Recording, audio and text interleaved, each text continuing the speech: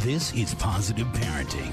Parenting expertise and advice from best-selling parenting author and national newspaper columnist, Mr. Dad, Armin Brott.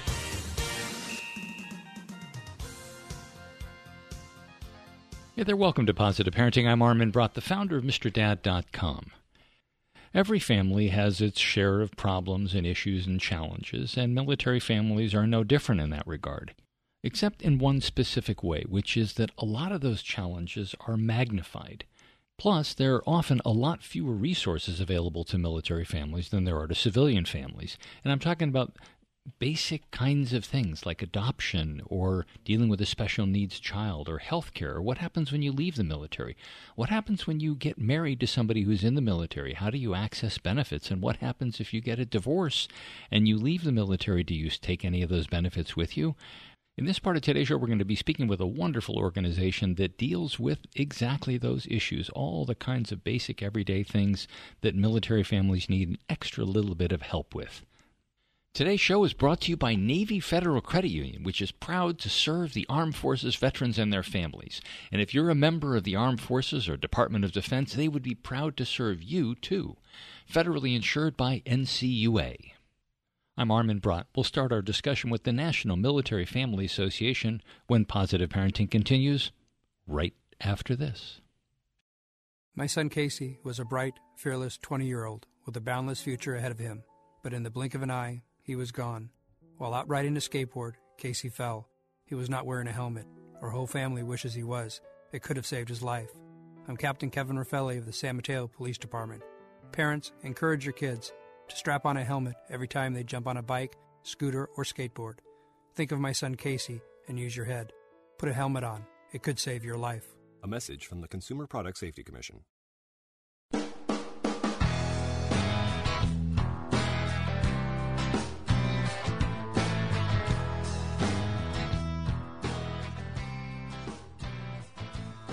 Welcome back to Positive Parenting. I'm Armin Brott, and my guest for this part of today's show is Kelly Ruska, who's the Government Relations Director for the National Military Family Association, and their website is militaryfamily.org. Kelly, why don't you start us off with a bit of an overview of what the National Military Family Association does? Well, the National Military Family Association is an organization that helps support military families. And our primary focus is the currently serving. We work with families. We started in 1969, so next year we'll be 50 years old.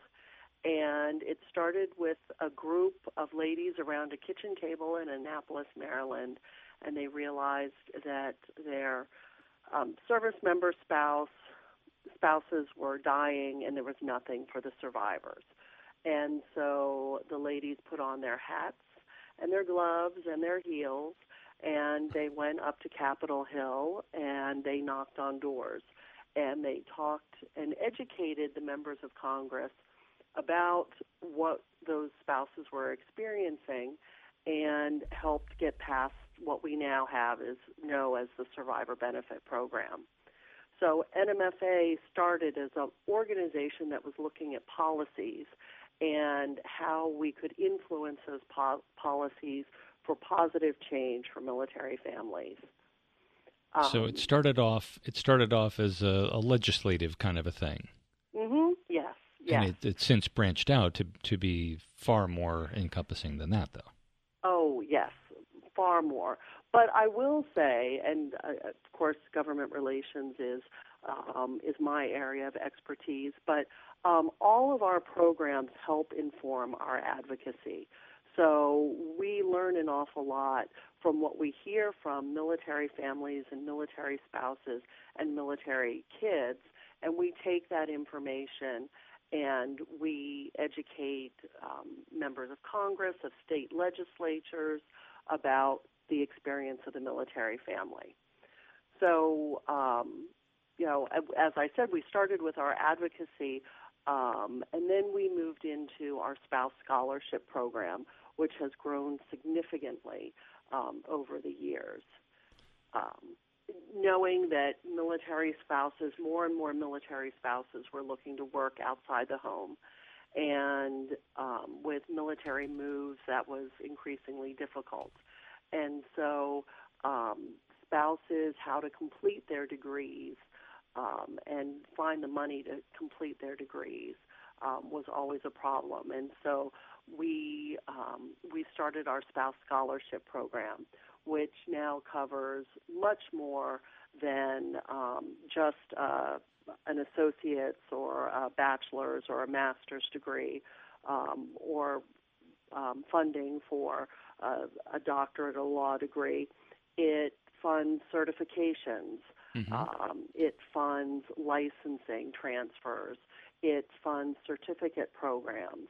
So, and increasingly we're finding military spouses need, or careers are being licensed by states more and more and more. Right. And so every time a family moves, they have to get a new license or a recertification in each state. Although and some of that's expensive. changing, though. I think there are some efforts with the MSEP program, Military Spouse Employment Partnership, where they're trying to work on reducing some of those barriers.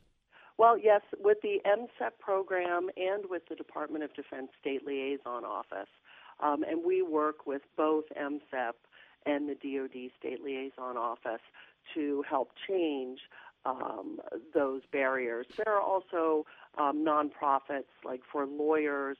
There's a nonprofit that stood up called the MSJDN, the Military Spouse JD Network, that focuses solely on lawyers. But, and we work with a host of others with the licensing. And recently, in the fiscal year 18 National Defense Authorization Act, Congress passed a $500 reimbursement for military spouses who need to transfer their license because of a permanent change of station. But unfortunately, that program hasn't been implemented yet. And so until then, military families are still moving, and military spouses still have to transfer their licenses. One thing I think that I found very interesting when I was looking at the spouse scholarships was that in all the talk about spouses and employment, we tend to overlook the many, many people who have their own businesses and how difficult those are to transfer from one place to another. Whether you need a certification or a license or not, it's your own business. And sure, that with Amazon and other types of online businesses, of course, you can theoretically do things everywhere. But what if you have a little shop or something, and you've got business funding as one of your scholarship opportunities as well? You talk about that a little bit. Sure. You're right. We're seeing more and more spouses who are entrepreneurs, building their own business, whether it is starting their own business from scratch or doing direct sales or franchises, and starting their own nonprofits. So we do offer funding, typically up to $1,000, to help spouses build and move their businesses. And again, I think this is unusual in the military spouse space, and one of the things that makes our scholarship program a little different. So, and again, everything feeds back to our advocacy. We offer our scholarship twice a year. We will the applications for our scholarship will open in May, and May through the end of June. And we ask questions on our scholarship applications that will help us when we go to write testimony and talk to members of Congress and the states. Yeah. In looking over, and I highly recommend people should be visiting this site. It's militaryfamily.org. And because there's a good chance you don't know all of the services that the National Military Family Association has. And among them, and not that I would be suggesting this to anybody listening, but it happens periodically, is things having to do with marriage and divorce and the many issues that there are. I mean, somebody coming into marrying into the military and the issues that somebody like that may have to face about how do you get an ID card? How can you get into the commissaries? How do you get signed up for TRICARE, for health care? And if you're on the other side of that, if you were divorcing somebody from the military, how do you transfer? How do you get health care benefits? I mean, all that sort of stuff. And talk about the services or the need and the services that you're providing to newly forming and deforming families. Yeah, fortunately and unfortunately, our marriage and divorce section of our website is probably our most visited pages because, again, service members are entering the military every single day, and more of them have families.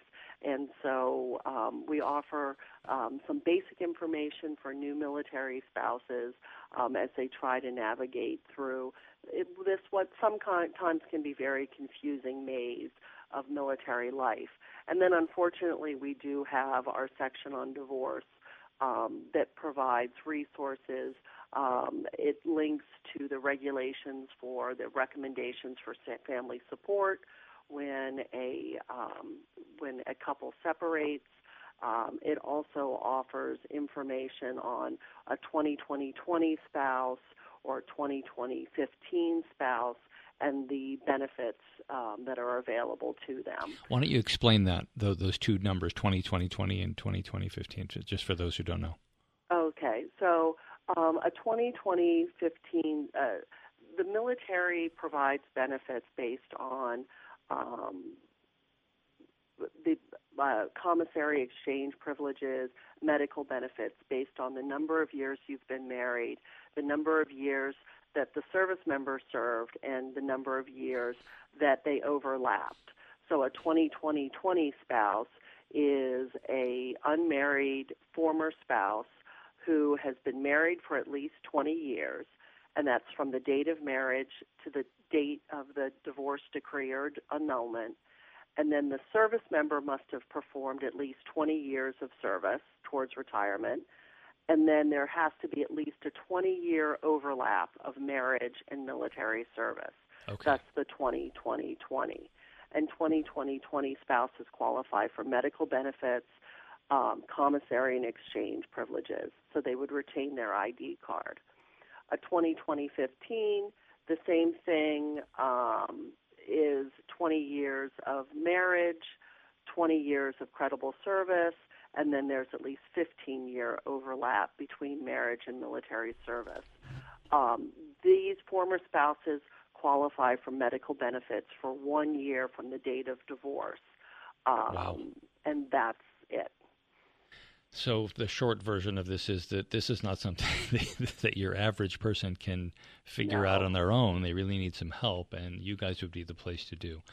If you're just joining us, I'm talking with Kelly Ruska, who's the Government Relations Director for the National Military Family Association, and their website, I always want to give these things out, is militaryfamily.org. We're going to take a quick break. When we come back, I want to talk to Kelly about one specific program that they have that helps out families with parents or children with special needs. I'm in almost every school bus and classroom. I go to school with your children. We say the Pledge of Allegiance together. You see me around the neighborhood and you tell me that I'm a pretty good kid. Well, I'm one out of every 5 children in America, and I'm struggling with hunger. This problem is closer than you think. My teacher tells me we can grow up to be whatever we want. I want to grow up to be someone who doesn't go to bed hungry.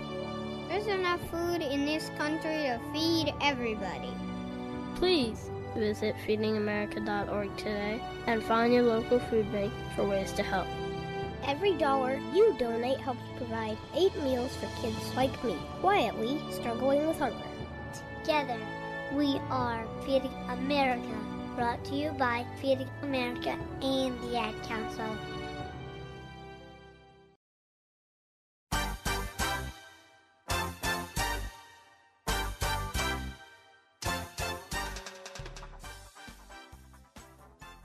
Welcome back to Positive Parenting. If you're just joining us, I'm Armin Brott, and I'm talking with Kelly Ruska, who's the Government Relations Director of the National Military Family Association, and their website is, I just lost it. Oh, here it is, militaryfamily.org. And I want to have you talk for the next little bit here about one particular program that I think does not get nearly enough play out there, I think, because a lot of people just don't know what's available, and it's called the Exceptional Family Member Program.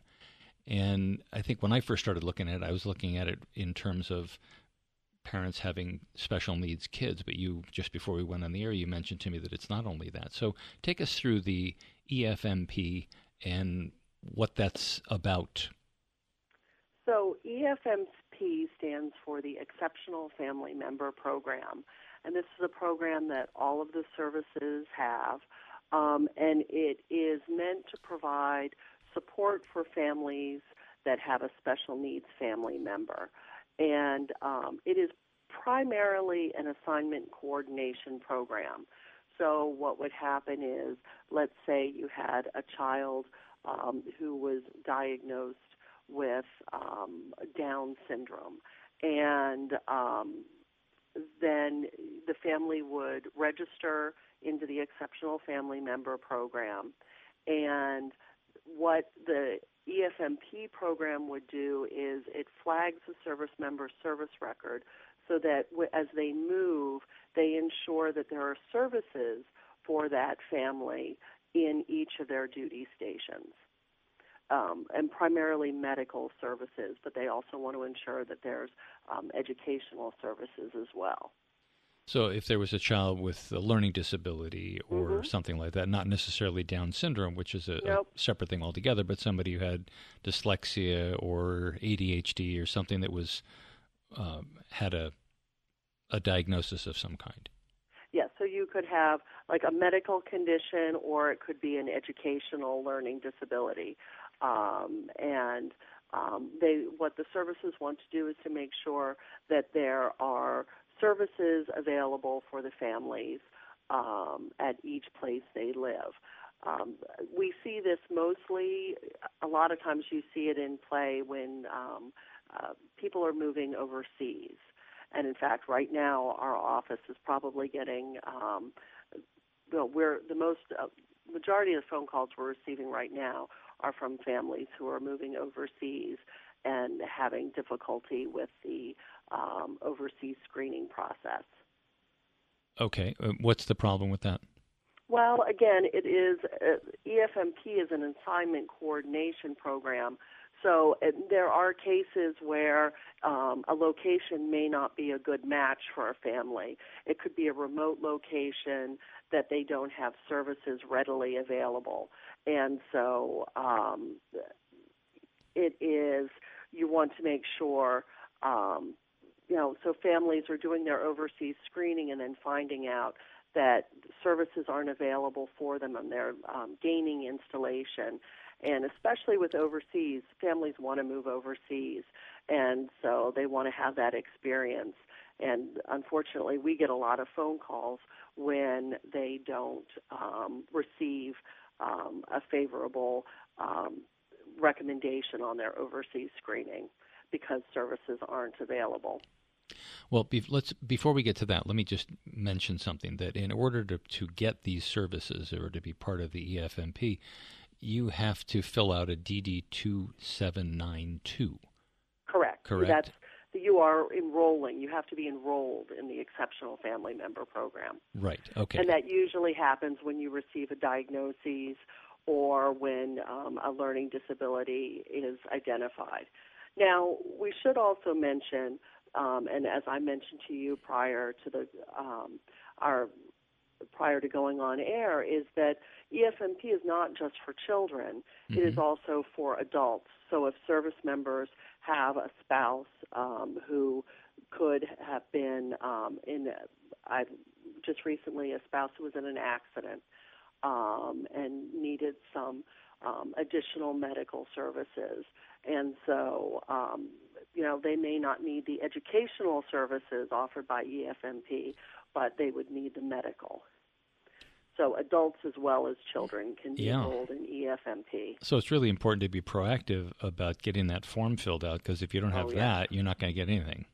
Exactly. And you want to make sure that you're going to a place that can support you and your family. Right. Well, okay, so now let's get back to what you were talking about the calls that you're getting from people shipping out overseas. So are you just out of luck if there are no services available, or does the program provide for you to get off-base? It just depends. Resources. It depends on where the location is. So there are some remote locations where the orders may be changed to be unaccompanied for a shorter period of time if the family can't accompany them, or the services may change the orders. Or it could be, they've identified the services may not be available on the installation, but they're available in the community. So, each of the services in the installations look at what they can and cannot provide, and then they work with the assignment officers or detailers to make sure that that location is a good fit for the family. Now, on your website, you mentioned that DoD policies allows but does not require the services to provide family support services. Are there specific branches? I mean, somebody who may be listening, who's maybe thinking about joining, but hasn't settled on a service yet, a particular branch of service. Are there branches that have better services than others? I think all the services pretty much provide the same level of services, but like anything, sometimes it varies from installation to installation. There are EFMP offices that really go above and beyond to help and provide information for families. But I would also encourage families to contact Military OneSource.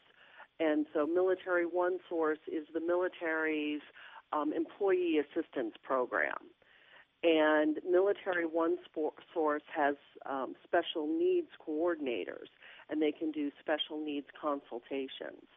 And so they can also be helpful if you're moving, especially within the United States, in identifying resources around the installation where you live or are moving. Mm-hmm. And that's militaryonesource.mil for those who need that. Yeah, and there's a lot of other stuff. So what else do we need to know about the exceptional family member programs? Well, the how you enroll differs from service to service. In the Air Force, you'll find more of the enrollment attached to the military treatment facilities, whereas with the other services, they're located with the family support services.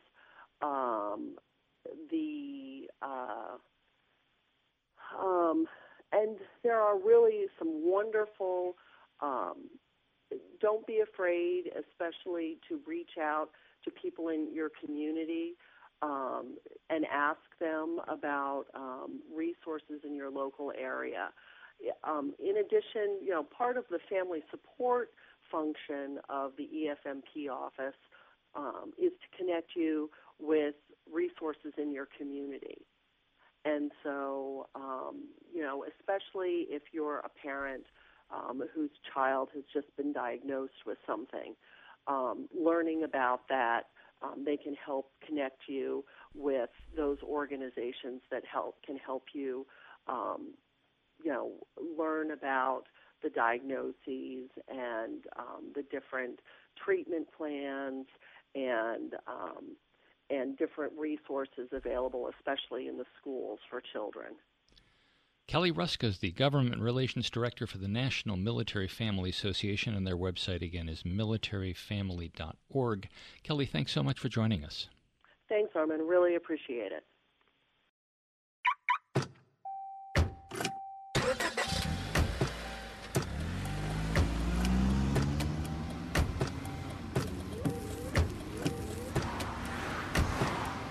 Driving has a rhythm all its own.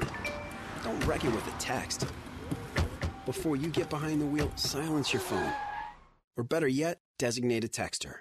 For more text-free driving tips, visit stoptextstoprex.org. Brought to you by the Ad Council and the National Highway Traffic Safety Administration.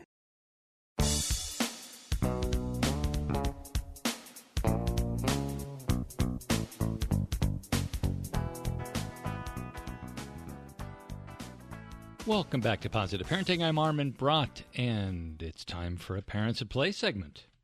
If you're looking to spend some quality time in the Big Apple with your family, here are some great places to visit while you're there. Legoland Discovery Center. Legos are fun for kids and adults of all ages, and there is no better place to play with them than the Legoland Discovery Center. The adventure begins with a kiddie version of the history of those little plastic bricks and how they're made. After that, it's time to get physical.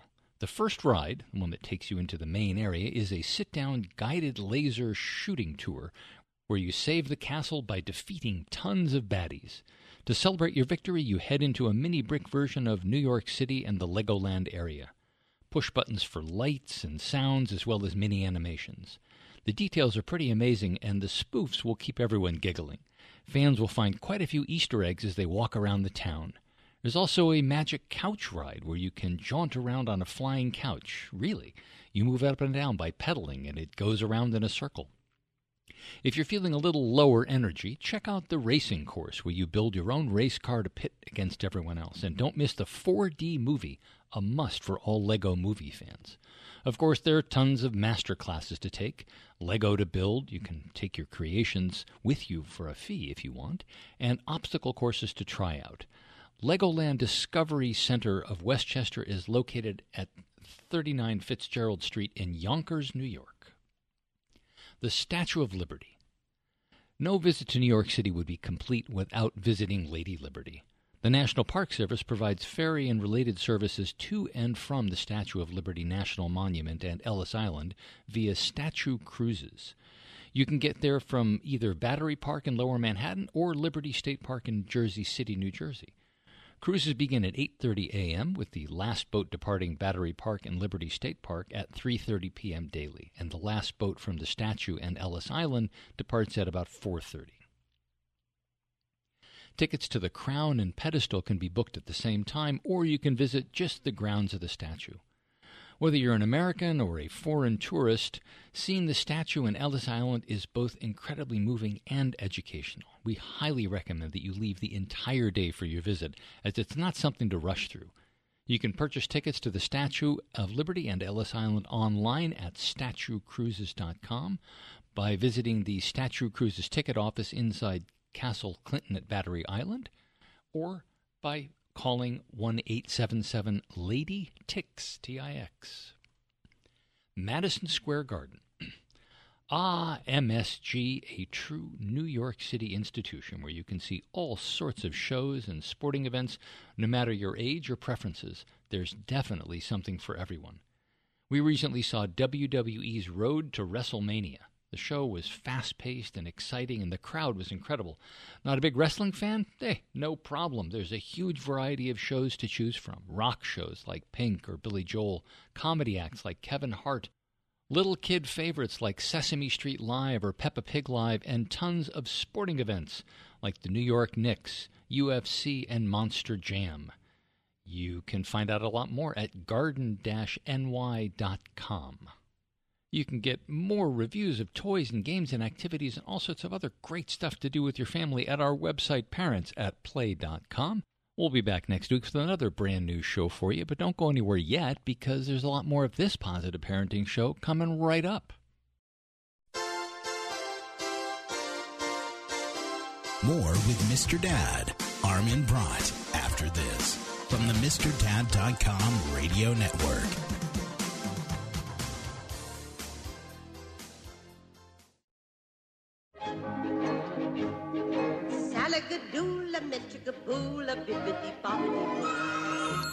You must be your fairy godmother. Yes. It doesn't take a fairy godmother to tell you that the right fit means everything. Good heavens, child. You can't go in that. Children under 4'9" need to be in a booster seat because they aren't ready for adult safety belts alone. Many parents miss the important step of booster seats. Maybe you better explain things to him. Booster seats raise your child up so that a safety belt designed for adults will fit and protect them properly. Oh, that does make a difference. Remember that 4'9" is the magic number, and get your little pumpkin there safely in a booster seat. Hop in, my dear. Oh, thank you. And like Cinderella, you can live happily ever after. It's like a dream. A wonderful dream come true. For more information, visit boosterseat.gov. This has been a message from the U.S. Department of Transportation and the Ad Council.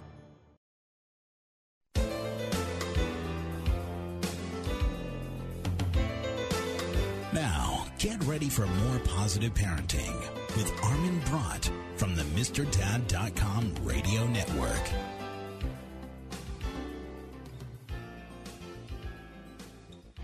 Hey there, welcome to the second part of today's Positive Parenting Show. I'm Armin Brott, the founder of MrDad.com. Our K-12 school system is an artificial product of market forces. It isn't a good fit for all or even most students. It prioritizes a single way of understanding the world over all others.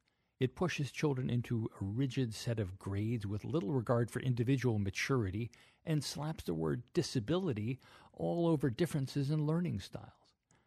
Caught in this system, far too many young learners end up discouraged, disconnected, and unhappy.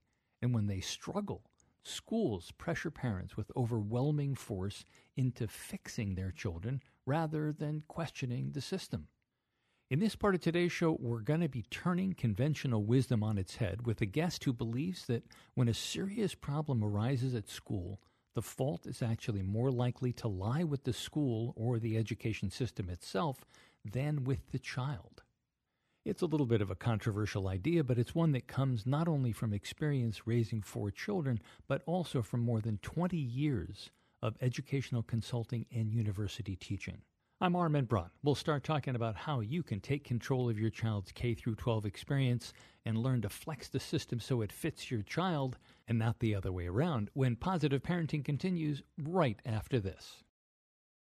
There once was a boy wizard whose name was Larry Smarter. Larry, why weren't you in Professor Dinky Doodle's mythical creature classification class? Well, I'm taking Algebra 2 in a foreign language. Oh, so you can talk to unicorns? Not exactly, unless they're French. Larry wanted to go to college, so he visited knowhowtogo.org to find the classes he really needed. Getting into college doesn't happen magically. Learn more at knowhowtogo.org. Brought to you by the American Council on Education, Lumina Foundation for Education, and the Ad Council.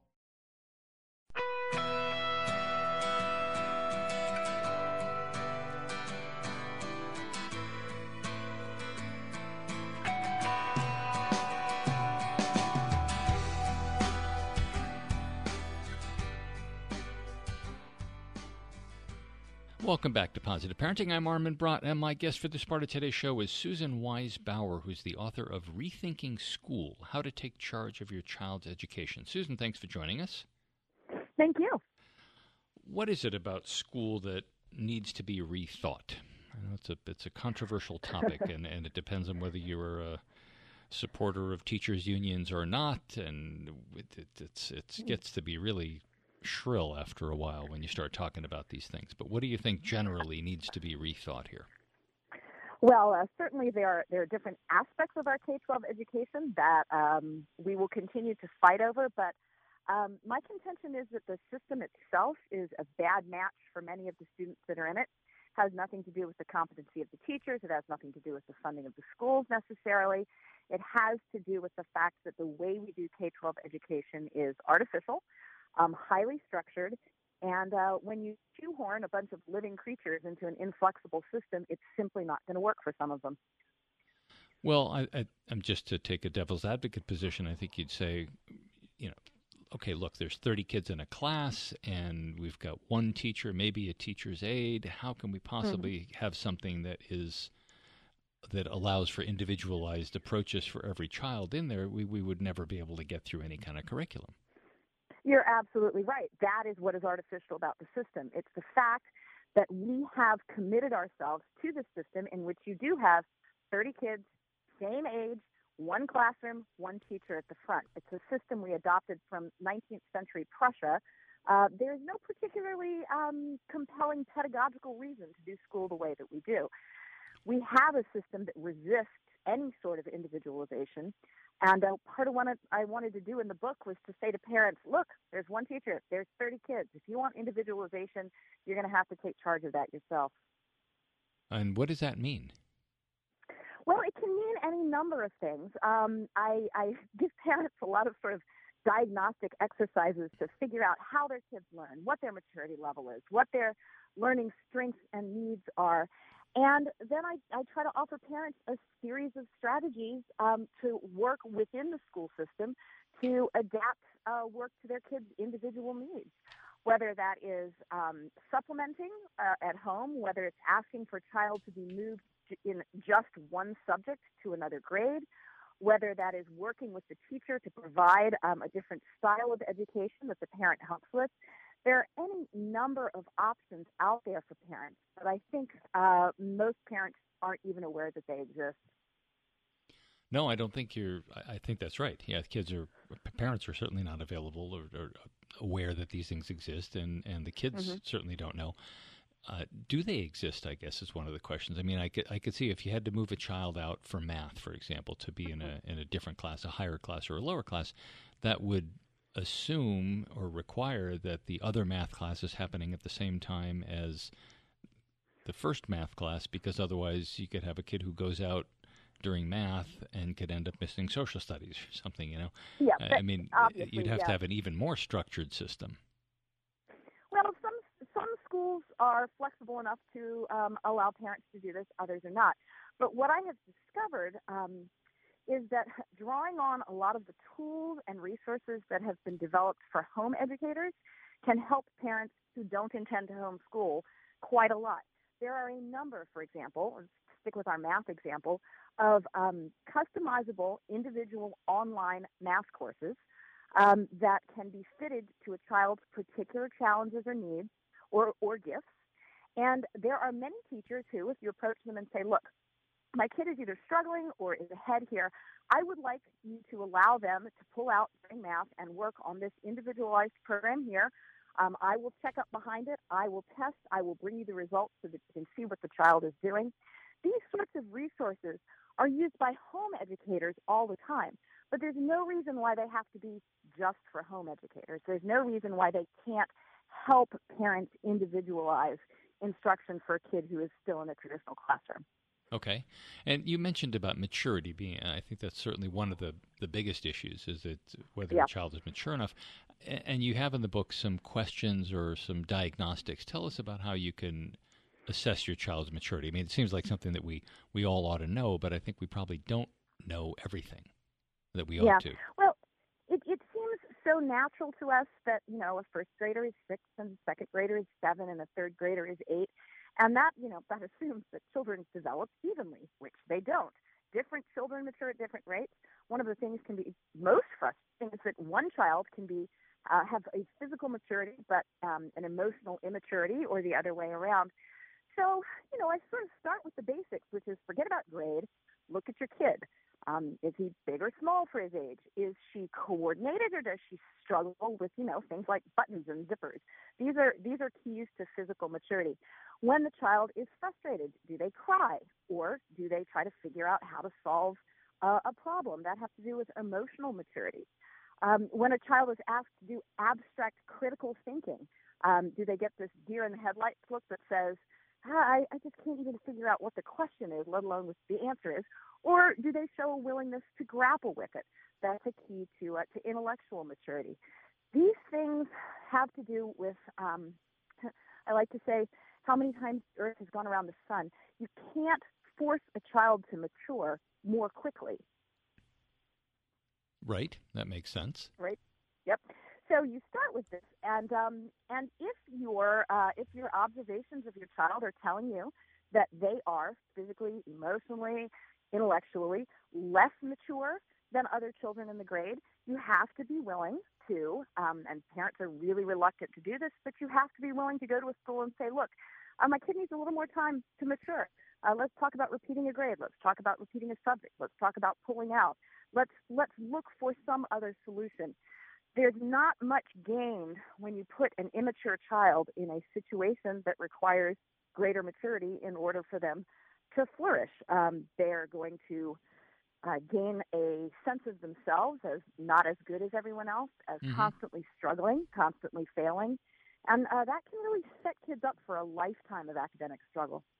All right. I want to take a step back here because I do want to get into a lot more of the specifics that you talk about in the book and some of the great suggestions that you have. But just can we go up to the 10,000 foot or the 30,000 foot view? What is the result of the school system, the way that it's set up right now? How is it not serving us? I mean, so yes, kids are, some kids are getting lost a little bit and some kids are not making it, but overall it seems like people get through everything and they generally go on to have lives where they can support themselves. Which is setting the bar low, but, That is setting the bar low. I'd like to set it a little higher for our kids. I think you're right. Most people survive school, but you get any group of, say, 20 adults together and really start to ask them about their school experience. That experience has affected the way they think of themselves, their concept of their own abilities. And I guarantee you 15 out of the 20 are going to tell you a story of being made to feel inadequate, of struggle, of feeling like they didn't quite fit in and couldn't quite figure it out. Surviving it and then supporting yourself is, I'm not even going to say low bar. That's like a line on the ground. We ought to be doing a lot better than that with our kids. Okay, but let me kind of go up even further. Yeah. Even like 40,000 feet. Okay. I think it's really important for us to remember that the way our school system is developed, it has one goal in mind, and that is to get kids into college. And if we're going to start interrogating our school system, one of the parts of that needs to be is getting through and surviving and getting a good job. How important is college for all students to that goal? I think that this is something which is very much in flux. The value of a college degree is changing. The cost of a college degree is skyrocketing. And one of the things that keeps kids in this K-12 system when, in fact, they should be doing something else is this parental fear that if they don't go to college, they won't be able to get a good job. We've got to take a closer look at that assumption as well. Well, about whether they need to go to college at all. In some Absolutely. cases, I mean, there's many other places, and I want to talk to you about this. We've got a break coming up in just a second, but I want to talk to you a little bit about the idea of apprenticeship programs and whether kids need to be in college in the first place, and also Absolutely. if anybody is doing it right and where there's a model for it. If you're just joining us, talking with Susan Wise Bauer, who's the author of Rethinking School, How to Take Charge of Your Child's Education. We're going to take a quick break. When we come back, we'll keep talking to Susan about a lot of the issues that we've been just hinting at so far. I'm Armin Brott, and you're listening to Positive Parenting. Steven. Who said that? Me, down here. What are you, a yellow booger? I'm a banana slug, Steven. Well, what are you doing in my room? I'm your sense of adventure. Don't you remember me? Don't you know that we miss you? Miss me? Who misses me? You know, all your friends in the forest. The trees, the pond, that little fort that you made out of branches. We all miss you. Mom took me to the forest last year. I'm a slug, Steven. It took me a long time to get here. Oh, I guess that makes sense. The forest is not that far away. Have an adventure today. I'm sure your mom would take you. You're right. I should get out. I want to have fun. Play in puddles, catch frogs, and climb trees. Hey, Mom! Yeah, hon? Steven, what is that in your hand? It's my sense of adventure, Mom. It's telling me we need to get out of the house and have some fun in nature today. Come to the forest where the more adventurous you lives. Check out discovertheforest.org for cool places nearby. Brought to you by the U.S. Forest Service and the Ad Council.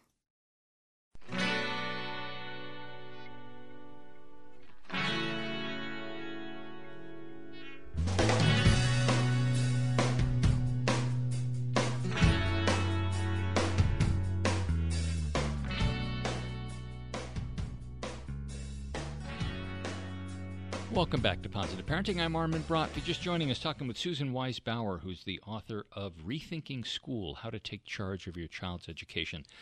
Just before the break, mentioned this about whether kids need to be in college, and I think there's a general acceptance out there, certainly among a lot of parents who are thinking a little bit more clearly and not allowing themselves to be pushed along by the things that they think they should be doing, but that not everybody belongs in college, that apprenticeships programs would be nice, and those exist in other countries. Are there models, though, for the type of pre-college education that you're talking about that's more customized to individual children and not quite so rigid and Prussian? Yeah. Well, I think that multi-age classrooms, the sort of things that you see in many Montessori schools, for example, are definitely a step in the right direction. Not having kids walking in lockstep with their grade according to their chronological age. So I think there's some good work being done in many Montessori schools, some Waldorf schools. What you don't tend to see as much is that pattern persisting through high school. I think there are a fair number of schools that are doing pretty good innovative work on the early childhood level, but by the time you get into high school, that college monster is sort of lurking at the end of that 4-year passage, and the willingness to be flexible and to allow kids to take a different path seems to be much harder to find. That had certainly been our experience with our own children. So it's happening a little bit before high school, and then high school, they're going into high gear as far as prepping kids for college. Yes, absolutely, which is great if that's what a kid should be doing. But you said it at the top of this segment that more parents were beginning to question that, the necessity of a college degree. I wish I saw more parents doing that. I don't see a lot of it. I talk to a lot of parents who basically say, you know what, my kid hates school. My kid has always hated school. What do I have to do to get him into a good college? And I say to myself, you need to listen to the first part of that sentence before you say the rest of it. The fear of what will happen to a kid who doesn't have a college degree looms large for many parents, and I find them not questioning that fear as clearly as they ought. Well, I mean, I got to say, I think that's a tough nut there, because yes, it requires some buy-in from employers and I actually just worked on a book with a guy. We were talking about diversity and how diversity is more than just about race and gender and other things, that it can be about a level of education, and that sometimes you need somebody who doesn't have a college education to come in, who's got real world experience. But so what are we going to do for kids who hate school and it's hard for them to learn? But we all know that kids, I mean, even plumbers and carpenters have to learn about technology these days. I mean, there are things that you're going to have to sit down in a classroom someplace. Oh, absolutely. I would not deny that. But, if you're going to be a plumber or electrician, you don't actually have to do, 3 years of American literature and True learn enough. how to analyze poetry. So I am not against classroom education in the slightest, but I am against this sort of one-size-fits-all, which has been designed for the purpose of appealing to the college admissions officers who read applications for 4-year liberal arts colleges. We've gotten very, very focused on that particular route. And I agree with you also when I say you say this is a tough nut to crack. I actually think the buy-in from employers is not as big a problem. I've met so many people who have high-ranking jobs in tech. I did a book tour in Seattle recently and met an astounding number of people in high technical positions at, software firms who didn't have a college degree. But I think that the perception that you need a college degree is extremely widespread. I do think we're going to be very soon at a tipping point with this, because although many parents still feel like, okay, got to get a 4-year degree, it's getting to where you can't really even afford the 4-year degree anymore. So I think there are a combination of forces here that are going to be pushing us away from the acceptance of that 4-year degree as the norm. And what do you think we ought to be doing instead? Well, I think we ought to be developing different training paths for students to develop deep specialties in things that they enjoy, are good at, are passionate about, and not just. I mean, I guess think we sort of tend to say, plumbers and electricians, because those are two very obvious routes where you can do things, not have to have a 4-year degree and still, find very good work. But in many different fields, not just sort of, construction arts, but, in software programming, for example, you really don't need a 4-year liberal arts degree to be a good programmer. So we need to start thinking more clearly about how we're preparing our kids for adulthood. I think that saddling them with $120,000 in debt is not a good start. No, not at all. I mean, I think that there is a certain element of panic as we keep hearing about how America's falling behind in math and in science, and we don't have enough engineers, and we have to bring people in from overseas. And when parents hear that, they immediately want to sign their kid up for a coding class. Yeah. Well, and that's probably the correct path for some kids.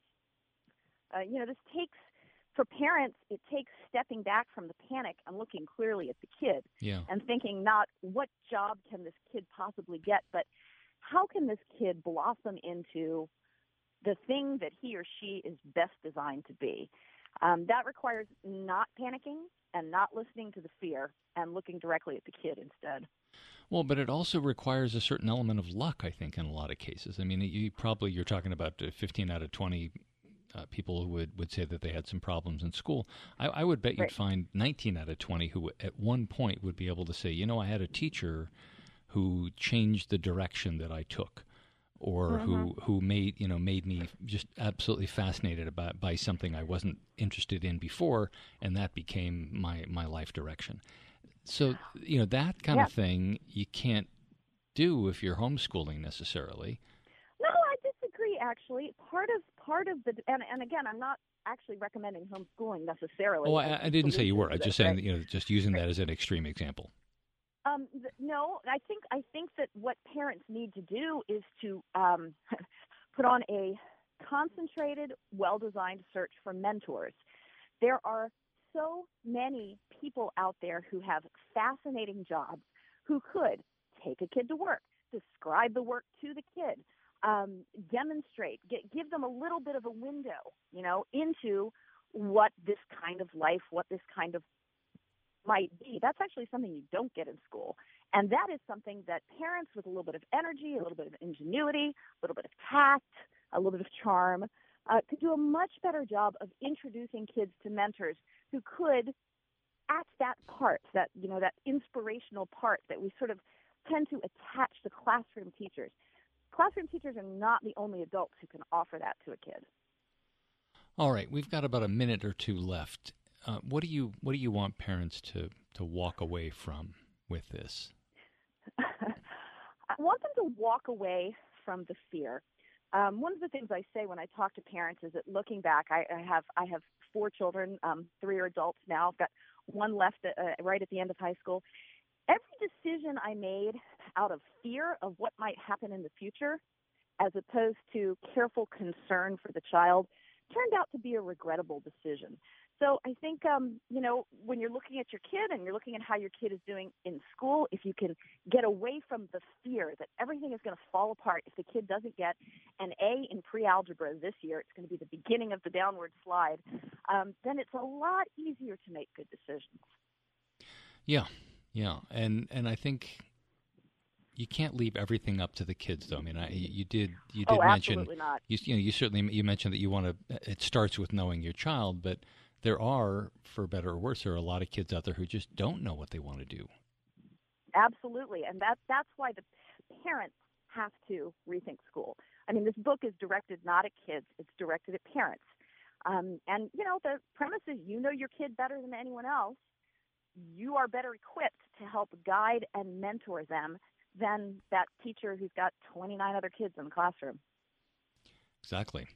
And when do you think this starts? I mean, if somebody's listening who's got a middle schooler, is it possible to change things, or is it too late for that child? It's never too late for that child. This starts when you look at your kid and think, this kid is not okay. This kid is not fitting. This kid is stressed. This kid hates everything that they're doing in school. That's the time to start making a change, no matter what age the child is. Susan Weiss-Bauer is the author of Rethinking School, How to Take Charge of Your Child's Education. Susan, thanks for joining us. Thank you. Enjoyed talking to you. And before we go, a special shout-out to the folks at Navy Federal Credit Union for supporting today's show. They proudly serve the Armed Forces, Department of Defense veterans, and their families. Federally insured by NCUA. Thanks for listening to Positive Parenting. You can get more information on today's show and what we're working on in the weeks ahead at MrDad.com. While you're there, visit the MrDad.com gift shop with everything you need to help you become the dad or mom you want to be. Positive Parenting is a production of the MrDad.com radio network. Now, go be a great parent.